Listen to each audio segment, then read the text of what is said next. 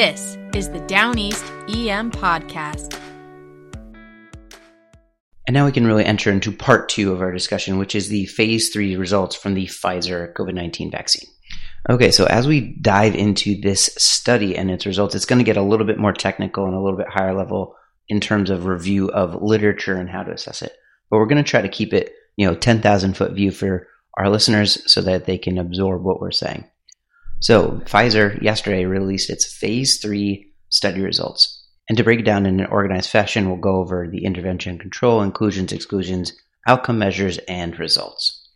So the intervention in this study was, of course, the vaccination, which is a 30 micrograms per dose vaccination with 2 doses delivered 21 days apart. The control was placebo, which was a saline injection for those individuals. The inclusion criteria were patients 16 years of age or older who are healthy or had stable chronic medical conditions. The exclusion criteria for the study was age less than 16 years, a medical history of COVID-19, and the wording is important there because if patients had a medical history in their chart of having a COVID-19 infection, they were excluded. That is different, however, than when they went to see if patients had immunological response to COVID-19 going into the study. Other exclusion criteria were treatment with immunosuppressive medications or being diagnosed with an immunocompromising condition. The outcome measures, there were 2. They were really looking at safety and efficacy. So in terms of safety outcomes, there were 3 things that they were looking into. And within this regard, they broke it down into sort of solicited, specifically asked about, or unsolicited or unprompted, patients giving this information on their own accord. So safety outcome number 1 was solicited specific local and systemic adverse events and or the use of fever or pain medication up to 7 days or 1 week after each individual dose of the vaccine. Safety outcome number 2 was both prompted and unprompted reports of reactogenicity events up to 1 month after receipt of the vaccine. Now, reactogenicity is essentially the idea that we are encouraging our immune system to respond, right? That's the whole idea. We're making our immune system activate and react. With that, there are certain things we expect to experience as our immune system kicks up. And that can be things like fevers, muscle aches, injection site pain, etc. The third safety outcome were unsolicited serious events up to 6 months after receipt of the vaccine. And then the outcomes with regard to efficacy, or did it work? There were 3 as well. They looked at the rate of COVID infection at least 7 days from the second dose of vaccination or placebo. Number 2, they specifically looked at the rate of COVID infection in those with and without evidence of prior infection, again, coming back to that idea of antibodies. And then number 3, they looked at the rate of severe infection following the second dose of vaccination.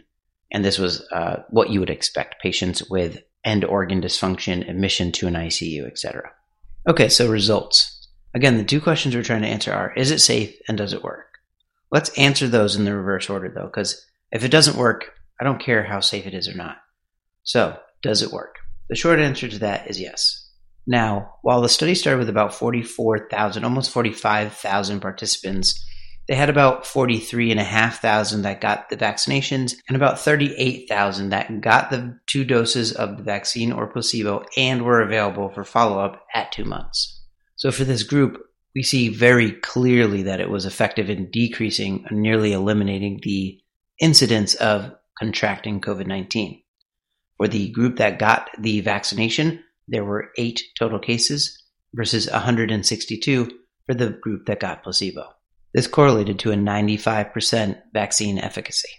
Now, figure 3 in the article itself is a very striking figure showing the difference or in the cumulative incidence of infection between the 2 groups. And we actually see a huge decrease in almost leveling off of infections in the group getting the vaccine really after 14 days of receiving the first dose of the vaccination, which is very important. But again, this is meant to be a 2-dose regimen, and the take-home message here is a 95% efficacious vaccine after 2 doses spaced 21 days apart. Interestingly, in their discussion, they recognized that they were looking for a vaccine that had an efficacy of greater than 30%. Now, how they got to that number is relatively complicated, complex, and has to do with the incidence of disease in a population, the number of people that are organically infected, the number of people that are vaccinated, etc. And it's trying to target a herd immunity, but this is obviously well above that number. So that brings us to question 2, is it safe? And in evaluating this, we look primarily at figure 2 in the paper, and unfortunately, but I also believe probably purposely, this information is presented only graphically. There's no table or raw numbers for us to evaluate, but we can see from the graphics, which are bar graphs, the incidence of local reactions and then also the incidence of systemic reactions to the vaccination. So when we look at the incidence of local reactions, which include pain, redness, and swelling, we see pain at the injection site is very common for those receiving the actual vaccination. Interestingly, the placebo also causes some pain, and if you're injecting saline into a deltoid, that can be slightly painful. But the inflammatory reaction, which again is purposeful, causes some pain in the muscle. We've all experienced that with prior vaccinations. The vast majority of these we're going to see as mild. So in our major demographic, the 16 to 55-year-olds, in the first dose, about 50% had a mild reaction, about 30% had a moderate reaction. If we look at the greater than 55-year-olds, we see a slightly less reaction rate. And we are going to see that across the board because as we get older, unfortunately, our immune system and its aggressiveness weakens slightly. And across the board, we're going to see that as a trend, that the older population here, and they did a cut point of 55 years old, don't blame me for that cut point, but cut point of 55 years old for the younger versus older population, the older population had lower instances of local and systemic reactions simply because our immune system is less robust as we get up in years. So in looking at the 55-year-olds for that first dose, pain at the injection site, we see about 55% had a mild reaction and 15% had a moderate reaction. Now, interestingly, for the local reaction, the reactions to the injection site, we see these at the second dose, the numbers are collectively lower. So for those 16 to 55 years old, if we had a mild, moderate, and severe pain at an injection site, for the first dose, it was 83%. When we look at the second dose, it was 78%. For those greater than 55, cumulative effect was 71% for the first dose and 66% for the second. By far the most common local reaction was pain at the injection site. In terms of the other possible local reactions, which included redness and swelling, across all groups, it never went above 7%, so much lower incidence there. How about systemic effects? So that we're going to see in figure 2b on our graphic. Now it's important to remember or recognize that this data is from actually a smaller subset of the population, which they labeled as the reactogenicity subset, which represented about 8,200 patients. So what were the systemic events and how frequent were they? There are several that are listed, and to give you them in general order of frequency from most frequent to least frequent, they were fatigue, headache, muscle pain, chills, joint pain, and then they listed out as well fever, vomiting, and diarrhea, which were pretty uncommon. They also reported out the use of antipyretic or pain medication. Now, how frequent were these side effects or systemic events? Some of them were pretty frequent, and that should not surprise us. Our body is, again, mounting an immune response. It is being kicked into creating a immunity to the pathogen that it's recognizing in the form of the vaccine. So we're going to have some systemic sensation oftentimes. Now, in terms of general trend, we see that the systemic effects were much more common in the second dose. Again, we kind of have that priming initially, and then we have a stronger immune response with the second dose administration. And they were more common in the younger age population, similar to what we mentioned earlier, where the more robust immune system contributes. So what kind of numbers are we talking about here? What kind of numbers can you put into your mind and kind of chew over? Again, the most common thing cited was fatigue. So in that younger group, after dose 2, there was about a 59% incidence of fatigue in that group. The next common was headache at 52%, then muscle pain at 37%, chills at 35%, and it goes down from there. Unfortunately, the information is presented in a bar graph and not a table, and the bar graph has included within it the mild, the moderate, and the severe symptoms. So that is in total, again, about 60% of those in the younger age population will feel fatigue after dose 2, but you'll see that the vast majority of these are going to be either moderate, which is actually more common, or mild.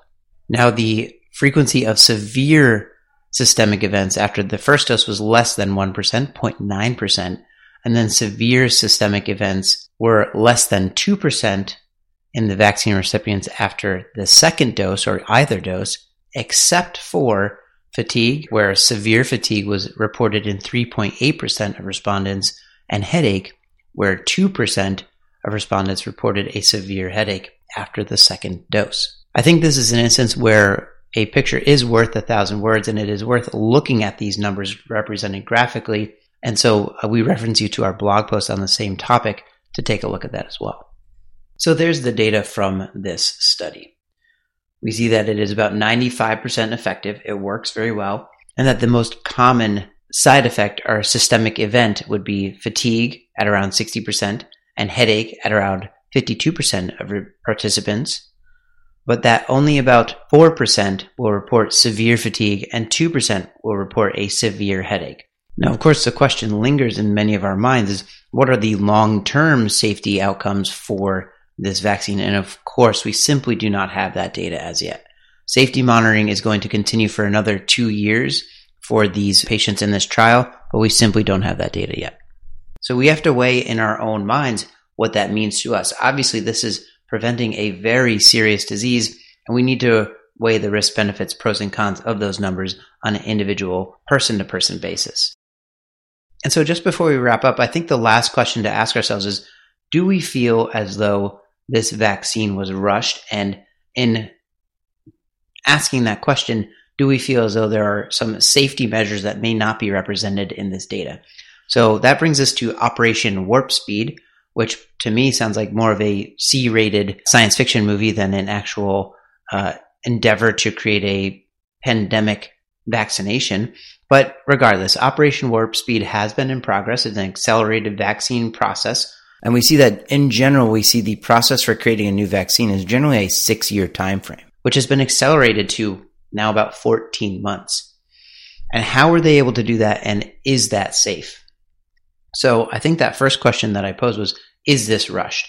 Yes, you have to recognize that this was indeed a rushed process, but then does rushed necessarily mean that any steps were skipped or that it is unsafe? And personally, I would say probably no, but I think, again, that answer is going to be individual. So we will again include an infographic that shows how they were able to condense that nearly 6 years down to essentially 1 year. And really what they did was they allowed processes to happen simultaneously. In our normal vaccine typical process, you do phase 1, no phase 2 is allowed to commence until phase 1 is complete, phase 2, phase 3, etc. And as you can see in the infographic for Operation Warp Speed, several things were allowed to happen simultaneously, assuming and hoping upon success of the initial steps or the necessary preceding steps to allow things to get to where we are today. So, in truth, no real steps within the vaccine creation process were skipped. They were accelerated and they were allowed to happen simultaneously. So to come full circle on what we talked about today, there was a lot. Really, we talked about mRNA vaccines, then we talked about the Pfizer study and its phase 3 results. We recognize that an mRNA vaccine is not novel. The idea has been around for a decade plus. It's been looked into for things like the rabies vaccine, but it generally hasn't come into common practice, likely because of the fragility of mRNA and its need to be stored at very cold temperatures. We recognize that it's different from a normal vaccine in that we're not getting protein injected into us, but we are again getting mRNA injected, and that is going into our cells and making the protein that our body's going to create an immune response to. It's different. It makes you feel a little bit funny, but it's I felt comfort in recognizing that when we get the common cold, that's what that virus is doing. When we get any of those common viral pathogens in our body, they're using that same mRNA to ribosome to protein production system. So in doing that for a vaccine doesn't make me feel quite so queasy. But again, individual decisions to be made here.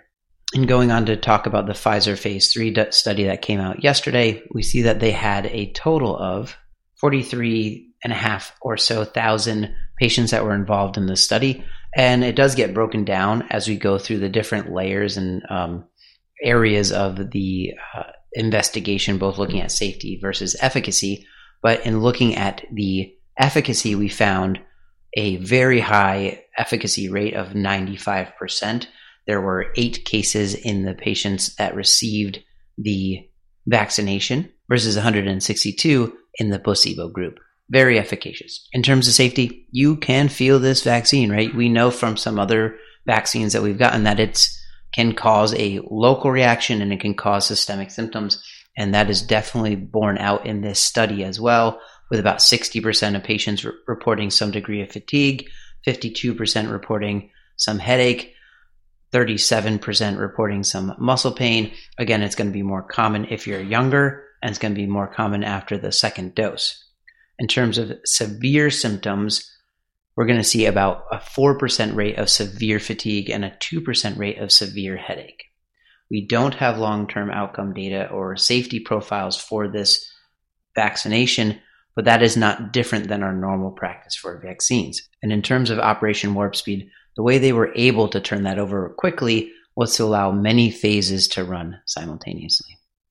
So that's it. I think this is an interesting and complicated and dynamic situation. We all have to make a personal decision related to our exposure risk, the people that we are around, our risks ourselves of getting significantly sick or ill or dying from COVID-19 versus our willingness to take on a relatively novel vaccination.